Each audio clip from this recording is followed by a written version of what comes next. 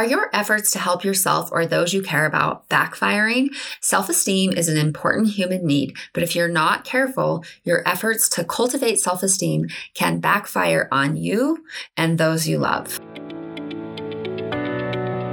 What does it mean to love and work well? And how do I pursue what truly matters? Working at the intersection of business and psychology, I help you answer these questions and more so you can focus priorities, inspire change, lead with courage, and live with more joy today. Hi, I'm Dr. Melissa Smith. Welcome to the Pursue What Matters podcast, where we focus on what it takes to thrive in love and work. So last week we answered the question, is self-esteem bad for you?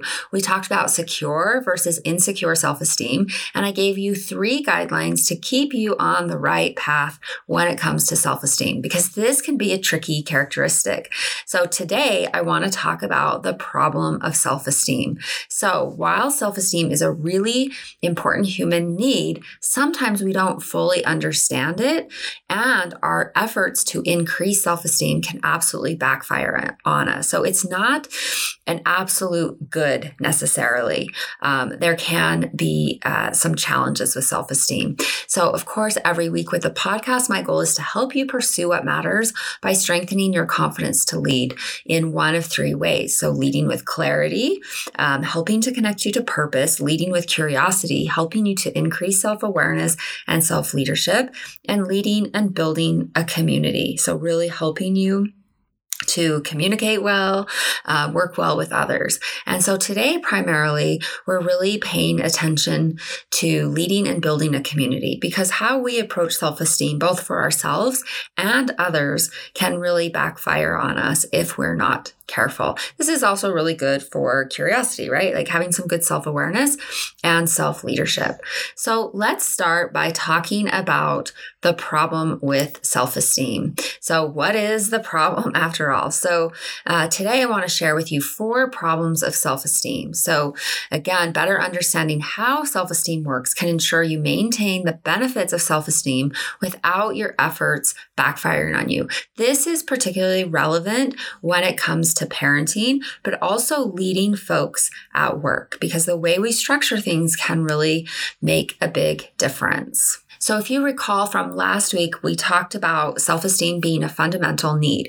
And so self-esteem itself is not a problem. It's an important need we all have. But the pursuit of self-esteem can be very problematic. And that's an important distinction to make. So with that, let's jump into the first problem, which is that we overvalue the importance of self-esteem. So this is for all of you anxious parents, right? When we're anxious, we want a solution. We want an answer. Tell me to do this, so I will get the right outcome. So if I do this, I'll get the desired result. So the truth is, so many parents have fallen into the trap of overvaluing self-esteem. So parenting is complex. There's so much to get right and so many ways to get it wrong. It's just the hard truth. But when we overvalue self-esteem, which really happened in the 80s and the 90s, self-esteem became the one ring to rule them all, right? The message was, if you pay attention to self-esteem and you build good self-esteem in your children, they're going to be fine. They're going to be awesome and productive members of society. And so if I can cause self-esteem to happen for my kids, then they'll be okay and I'll be okay. But what's true about self-esteem is that it's a very complex construct that's very tricky to pin down. So as a result, it is often overvalued and misunderstood. So what happens? We place too much emphasis on self-esteem, when really there are many important factors that we might be ignoring. So this comes from a researcher, Grace Cho, a developmental psychologist. And what she said is it's unclear actually just how important self-esteem may be in terms of predicting healthy outcomes. So, we overvalue it and there's really no guarantees. And so what she says is the literature is actually really kind of messy and mixed when it comes to self-esteem and positive life results. So the other thing to pay attention to is that self-esteem is a construct of the West. It's really hard to know know if this characteristic is universally applicable. We don't see this overvaluation of self-esteem in other countries. And here's the thing, they do just fine. Their children do just fine. And so, it's so highly valued in the West. And so, of course, the influence of self-esteem is deemed very important in the West, but it might just be because we've decided it's important, not because it actually is important for our health and well-being. And I think that's a really important distinction to make when it comes to self-esteem. So the truth is we've believed that it's the end-all be-all construct for raising healthy kids, and we've really done our kids a disservice in the process. So self-esteem is no guarantee. So this is from Moyer. This is a great article from The Atlantic. There's also a great book from her. But she said, having healthy self-esteem does not ensure that kids will fare well or stay out of trouble. So in a large review of the research literature, the Florida State University social psychologist Roy Baumeister and his colleagues concluded that raising self-esteem will not by itself make young people perform better in school, obey the law, stay out of trouble, get along better with their fellows, or respect the rights of others.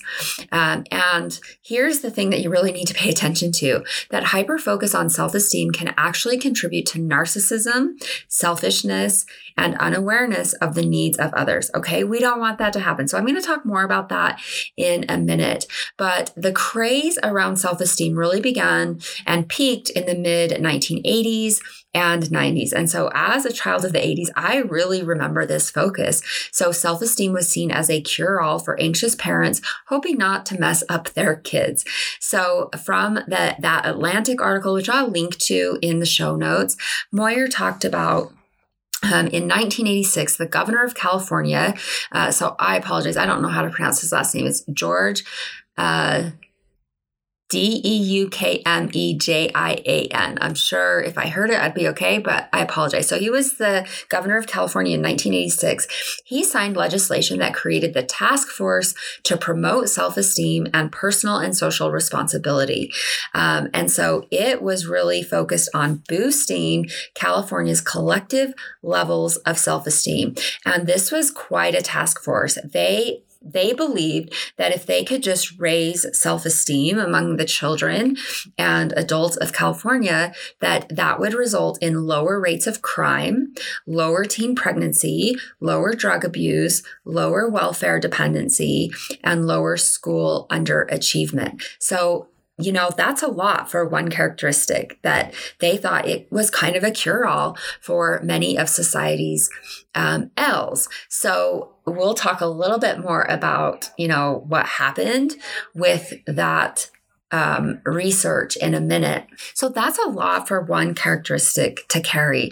And so they undertook this large task force. And what they found is it was not successful. So the efforts to raise self-esteem, it did work to raise self-esteem, but it also backfired in some big ways. It led to more problems. So let's dig in a little bit more. So, low self-esteem was seen as an epidemic. So there was a bold assumption that the U.S. was suffering from an ongoing epidemic of low self-esteem and that this deficiency was dangerous, that they needed to do something about it. But what we know from the research, and this comes to us from Moyer, is that teens with low self-esteem are more likely than other kids to be depressed, to be anxious, to drink, to do drugs, and to commit crimes. So all of that is true. But what might come as a surprise is that the inverse of this statement is not also true. So Moyer reports in the Atlantic article that high self-esteem is not a panacea against all things bad. And kids with high self-esteem often make bad choices too, right? And think about that. If you have a kiddo with high self-esteem, they might take more risk-taking behavior because they believe they're invincible or they believe that they can't fail. And so self-esteem is not a total good. It can lead to some big big problems. But back there in the 80s and 90s, self-esteem was also seen as a social vaccine, right? That's exactly how the governor of California approached it. So the task force's final report, so this is from the state of California, referred to self-esteem as a social vaccine. And that is central to most of the personal and social problems that plague human life in today's world. So they pinned it all on self-esteem. But here's what we know, and it moves us into our second problem. Efforts designed to raise self-esteem mostly backfires. And this is known as the paradox of self-esteem. And that is that efforts to raise self-esteem actually leads to lower self-esteem. So all those kids and the task force in California actually led to lower self-esteem. So the steps parents take to foster self-esteem in their kids often have the paradoxical effect of undermining it. So our over-the-top efforts to ensure that our kids feel valued and adored can actually make our kids feel inept. So that comes to us from Moyer. So one of the ways that this shows up is indiscriminate praise. When we're praising our kids, we're walking behind them, just applauding them at every moment. It was assumed that this would help our kids increase self-esteem, but you're much more likely to do more harm than good. So let's think about the example of awards for everyone, no winners or losers in kids' sports, right? And this indiscriminate praise creates a disconnect between parents' praise and the child's own estimation of their skills, okay? Because they know, right? They're playing the soccer game. They know they're not as good as the other competitors. But when they receive this high praise, when everyone gets a blue ribbon, it actually makes it difficult for the child to have a clear estimation of their skills. It leads to confusion because the child has to reconcile what they are hearing from praising parents and what they recognize to be an accurate estimation of their skills. Like they're really not as good of a soccer player, and they need to understand that, right? Not to beat up on themselves, but to really recognize, okay, is soccer for me? Do I want to continue with this? Or what do I need to do to improve my soccer skills? So this also leads to a misperception of one's skills and where one needs to improve skills. It can also ultimately lead to feeling worse about yourself because you can't measure up to what your parents are claiming for you. So in a very real way, this indiscriminate praise feeds shame and hiding and keeps you from asking for help. Because if your parents think you live on a golden pedestal, you're going to be kind of hesitant to ask for help because they already are overestimating you. So when parents overly praise, right? They're saying positive things all the time about the kid or to the kid. It actually contributes to these kids with low self-esteem actually feeling worse about themselves because they become acutely aware of how much they don't measure up to the positive statement. And so what we see is that kids with low self-esteem are experts at dismissing and discounting their victories because they don't receive an accurate estimation of their skills because parents are blinded or parents are, just trying to encourage without actually helping kids skill build. And that leads us into the third problem, and that is we've removed challenges. So in an effort to bolster our kids' self-esteem, we've protected our children from challenges, believing that challenges are the problem. And I got to tell you, this is so backwards. Think about how this might show up at work. What we know is that it is in facing challenges that we actually grow in self-esteem and what I would say more importantly in self-efficacy, which is this belief that you can take on challenges, that you can help yourself, that you can learn skills and be successful. So when we intentionally expose our kids to disappointment and failure, which is actually what I'm advocating to do, this can give children a satisfying sense of self-efficacy. Most parents run from that thought. We believe our responsibility is to protect our children from the challenges of life. Now, of course, there's a duty to protect children from harm, to make sure they have a safe and healthy place to live and to grow. But that's not the same as protecting our children from life, protecting children from challenges, and appropriate risk-taking. So So, the reality is that we grow in self-esteem and self-efficacy by facing challenges and learning from them, not by being protected from them. So the well-intentioned efforts by parents to protect their kids has led to kids being coddled, kids having lower competence and lower confidence, kids being anxious and afraid of the world and their ability to be successful, and kids that don't launch. They're failing to launch, they're not driving, they're not getting their driver's license, and they aren't taking on the challenges of development that will help them grow in their abilities. So, when everyone gets an award, there are no losers. We miss opportunities for our kids to learn to cope with disappointment, loss, and sadness. And as a licensed psychologist and leadership coach, I've got to tell you, one of the core issues that I see across the spectrum, whether it's with leadership clients or whether it is with clinical clients, is this difficulty tolerating distress. We live in a world where it's always immediate gratification, that we shouldn't ever feel sad. We shouldn't ever have a down moment, that we need to remedy that very quickly.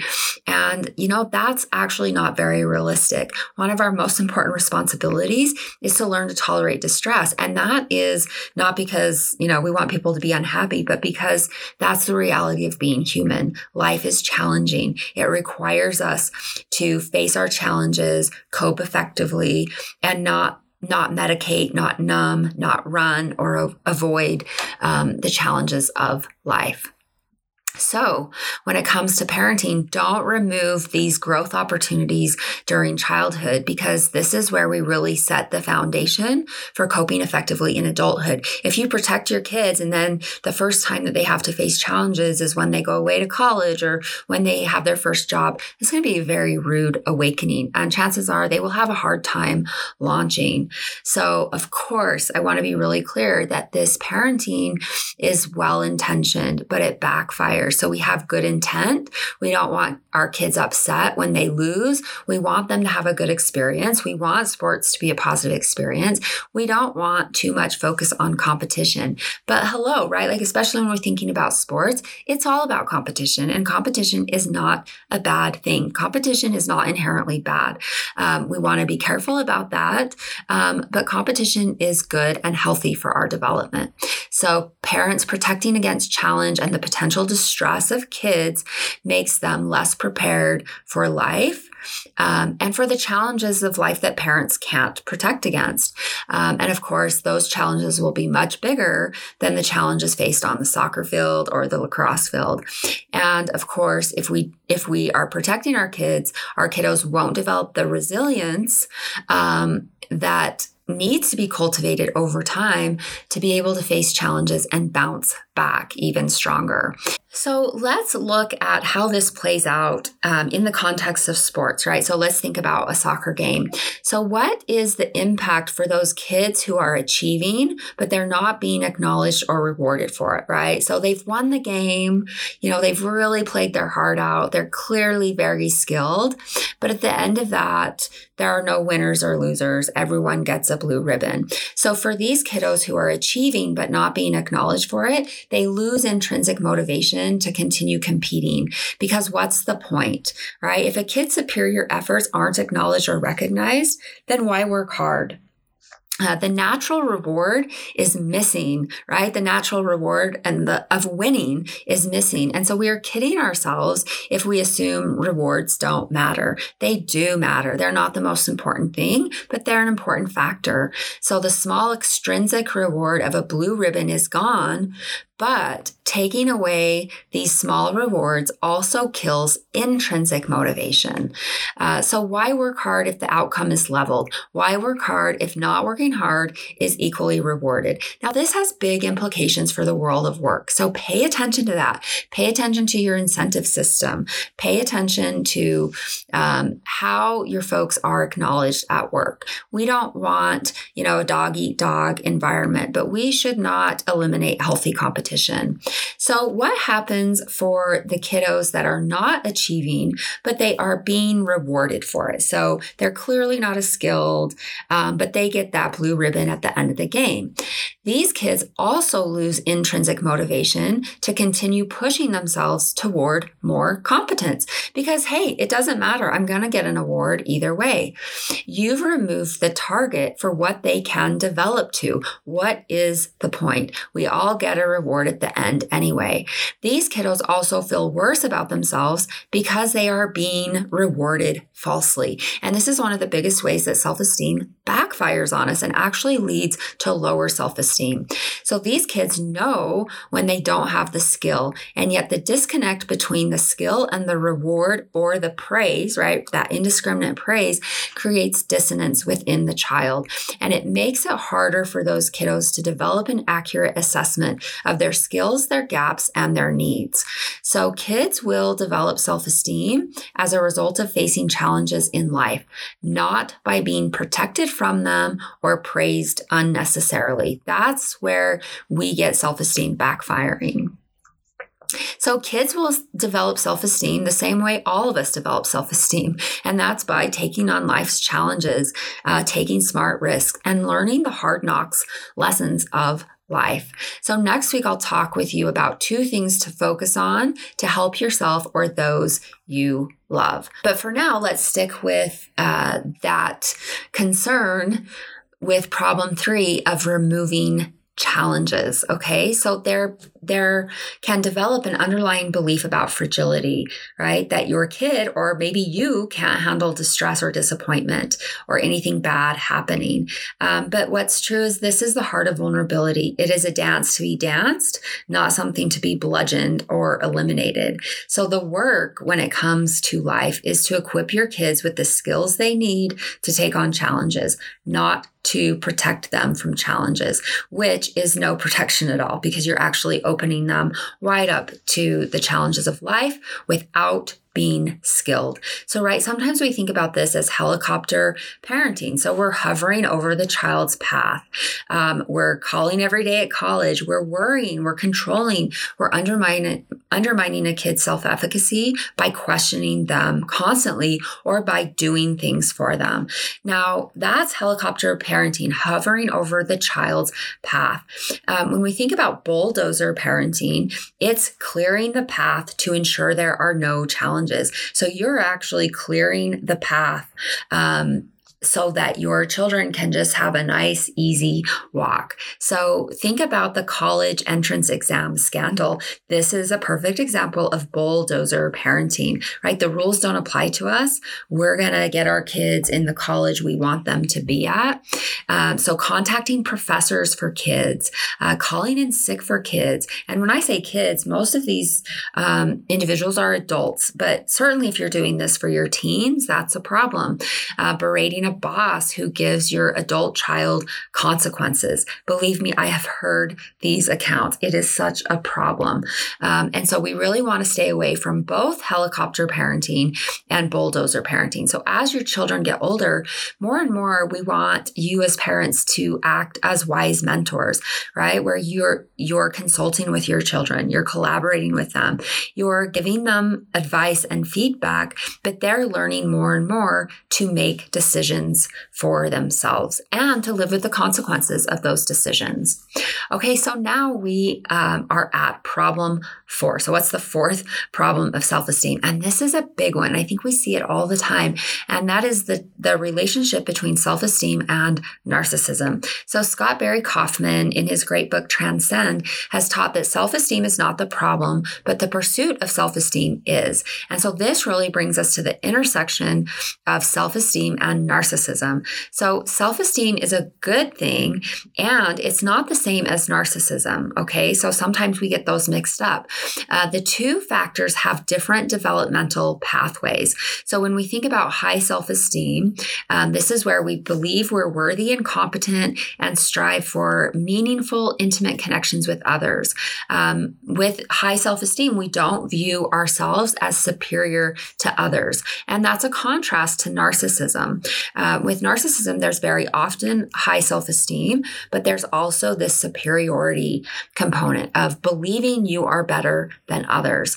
And so let's just think about how self-esteem and narcissism develop over time. So both of these constructs develop at about age 7. So think about a 7-year-old kiddo where there is a lot of social comparison.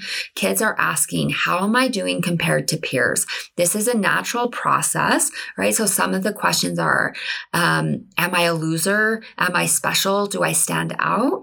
So children tend to view themselves as they perceive they are seen by others. This is a very normal developmental process. It's known as egocentrism. And so we really look to others as a mirror for ourselves. This is social comparison. So we're often looking side to side to kind of see how we're doing compared to others. And this is normal. But what we see is that self-esteem and narcissism are mirror images of one another. So self-esteem tends to be lowest in adolescence, right? I mean, just think about adolescence, think about junior high. And then it slowly increases throughout life. So as we gain competence, as we gain confidence, our self-esteem kind of naturally rises as we face challenges. But here's what we see with narcissism. So it tends to peak in adolescence and gradually declines throughout life. So self-esteem and narcissism are influenced by parenting styles. So the budding narcissist has parents who overvalue them. So they overclaim a kid's knowledge. They overestimate a kid's IQ. They overpraise a kid's performance. These parents will even give their kids special names or unique names to help stand them out from the crowd. And so that's a big problem, right? That indiscriminate praise that is often a well-intentioned effort of parents to help their kids with self-esteem actually can result in narcissism. Okay. So in contrast, when we think about high self-esteem kiddos, their relationships with their parents are characterized by parental warmth. So they treat their kids with affection and appreciation. They treat their children as though they really matter. Their kids are not objects to praise or to, achieve or to be a reflection of parents, but they respect their children. They regard their children. And so those are some of the distinctions between self-esteem and narcissism. But we've got to be careful about parenting, as it can be a factor that contributes to the development of narcissism. So another factor here that we see is, so if you remember what I said, right? Self-esteem is not a problem, but the pursuit of self-esteem can be a problem. And what can happen, this is another dynamic that we see, is that people can become addicted to self-esteem. So power is intoxicating for any of us. We like the rush of power and the feeling of being highly respected by others, right? Like it is the life of the ego. And so there can be this addiction to the feeling of high self-esteem, to the feeling of achievement and accomplishment. And so what happens is there can be a pendulum swing between moments of high achievement with the rush of pride and excitement. But then there is adaptation, right? This is known as the hedonic treadmill, or tolerance, if we're using the language of addiction. So we have these moments of high achievement. There's a rush of pride. It feels so good. And then we adjust, right? This is that hedonic treadmill. And so what happens then? So that drug rush of pride and high self-evaluation wears off and low self-worth sets in. And so what happens is there's a rapid cycling between feelings of superiority and inferiority, right? So extreme feelings of I'm better than you and I'm worse than you. And so we want to pay attention to this cycle between grandiosity and vulnerability. And that recognizing, of course, that grandiosity isn't sustainable.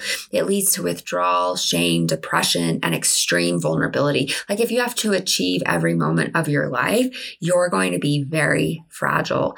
And so when those feelings of worthlessness settle down, right, we kind of move out of that end of the cycle, that craving for inflated self-esteem tends to kick up again. And guess what happens? The cycle begins again. So we push towards achievement, we get that rush, and then we kind of crash and burn. And then, we isolate, we pull away from people, we feel horrible about ourselves, and then we've got to find a solution. So what's our solution? Let's push towards more achievement. And so in this way, we can become addicted to self-esteem, which of course is a big problem. It leads to, more depression, more anxiety, undermining of relationships. Everything becomes a comparison and a competition rather than, focusing on excellence and collaboration and connection. And so what do we do about this, right? So I've just shared 4 problems of self-esteem. And so I've got 3 don'ts to help you keep self-esteem from backfiring on you. So the first don't overvalue the importance of self-esteem. Recognize that self-esteem is one of many factors that contribute to success in life. Focus on self-compassion and mastery when it comes to cultivating self-esteem. And then join me next week because I'm going to be talking all about these 2 factors. The second don't praise indiscriminately. Encourage your kids, right? Focus on their behaviors and skills, not global assessments. So avoid these global statements of you're so smart, you'll be successful at anything you do, you're the best artist I've ever seen. Instead of those kind of statements, focus on, your shading technique is really good. I really appreciate the effort you gave to that game, right? So we focus on behaviors and skills. These are measurable rather than these global assessments, which really run the risk of putting kids on a pedestal that they will inevitably fall from. And then the third don't protect yourself or your kids from challenges. So take on as many challenges as you can reasonably handle. I'm dead serious about that. This is how we develop grit and resilience. And another thing, don't protect your kids. In fact, give them challenges to face, problems to solve, and disappointments to cope with. So our oldest kiddo, back when he was a teenager, we took he and his cousin on their first trip to Europe. And it was going to be a fun and exciting trip, but we also wanted them to really gear up for adulthood, recognizing that they would be living independently very quickly. And so we kind of set up some challenges for them. So we made them lead us, and we didn't have to construct any challenges, right? That these are just the challenges of traveling across the world, right? So we made them lead us through the crazy train stations of Paris and Zurich and, all the little train stations too. And, being a child of the West, the European train stations, it's like a foreign language, right? So, and some of them are in a foreign language. But that was like really hard for me to wrap my brain around. But we made these teenagers lead out. We encouraged them to use their meager high school language skills to communicate with very patient Europeans. And it was good, right? Like they gained more confidence in their language skills. We told them our desired destination and then left them to navigate the best course and the best prices. So yeah, like we can totally take the Eurojet and get there faster, but we won't have any money left to eat the rest of our trip. So we need to come up with a different itinerary, right? So we said yes when they wanted to order escargot in Paris, because if you are ever going to have escargot, it should be at a street cafe in Paris with the Eiffel Tower as your backdrop. And then, of course, we totally laughed and took photos when those kiddos decided that escargot, even bathed in butter and sitting at a street cafe in Paris, is not worth it. Lesson learned. And so we really don't want to protect our kids from challenges. We don't want to protect ourselves from challenges. And so there you go. We've talked about 4 problems of self-esteem, how self-esteem can backfire on you. And then I've talked about 3 don'ts to really help prevent self-esteem from backfiring on you. So first, don't overvalue the importance of self-esteem. Don't praise indiscriminately, and don't protect yourself or your your kids from challenges. So I hope this is helpful for you. Definitely head on over to my website to check out the show notes with all the resources for this episode. Also check out last week's podcast, which was also on self-esteem. And then next week, join me where I'm going to be talking about the 2 things to focus on for really cultivating secure self-esteem. You can find all of that on my website at www.drmelissasmith.com/154-self-esteem backfire. One more time, that's www.drmelissasmith.com/154-self-esteem backfire. SELFESTEEM BACKFIRE. So I'm social. I'd love to connect with you on Instagram, where I always have additional resources related to the podcast that's at Dr. Melissa Smith. And I'd love it if you would consider giving the podcast a review. I'd love to hear what you would like to hear about. So in the meantime, I'm Dr. Melissa Smith. Remember, love and work, work and love. That's all there is. Until next time, take good care.